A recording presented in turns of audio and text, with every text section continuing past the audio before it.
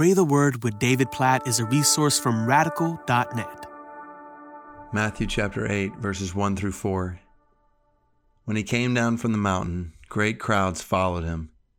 And behold, a leper came to him and knelt before him, saying, Lord, if you will, you can make me clean. And Jesus stretched out his hand and touched him, saying, I will be clean.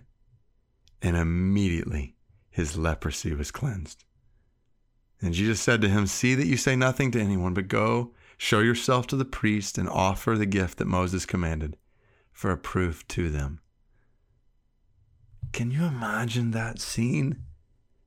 Like a leper, the most outcast in society, in culture, like the person that if you get anywhere close to them, they must yell so that you stay away, because if you were to touch them, you would be considered unclean.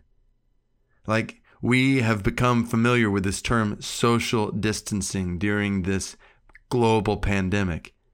The importance of staying away from other people who may have a deadly disease. Like that's how this leper lived every day of his life.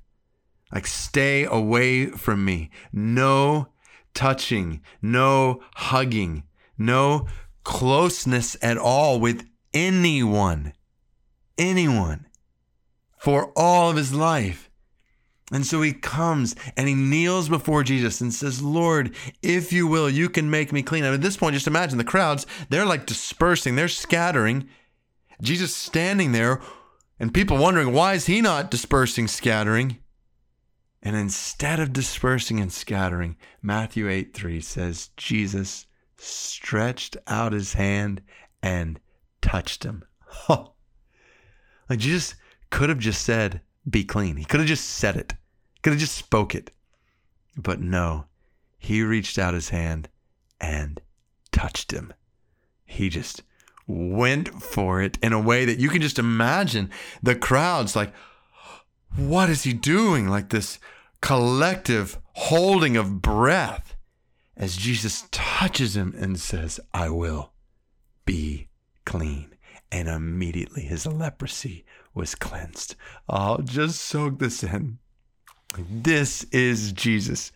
We're talking about good news in the middle of a global pandemic. We're walking through the Gospels, and this is good news. Oh, God, we praise you that with the stains of sin in our lives that warrant not just social distancing, warrant eternal distance from you, eternal separation from you, eternal judgment before you, the stains of our sin. I just think about all the stains of my sin, all the thoughts and desires and words and things where I have disobeyed you, and like things that I would shudder to imagine anyone else knowing. You know them all, and yet you came to me, and not just me, but each one of us who's listening, who has the same story. You've come to us.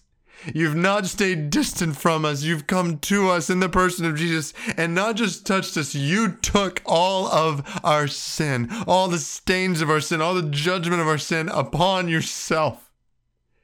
You became like more than dirty that we might become clean.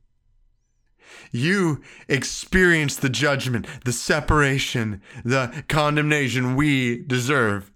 All glory be to your name for saving us from our sin, for cleansing us from our sin, for making us clean.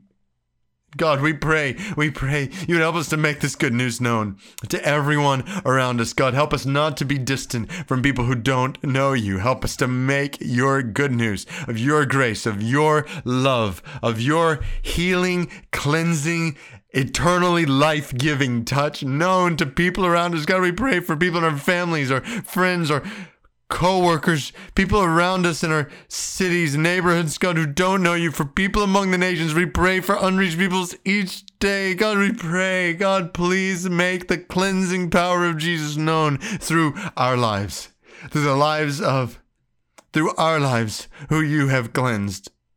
God, we We praise you. Jesus, we praise you for being willing to make us clean.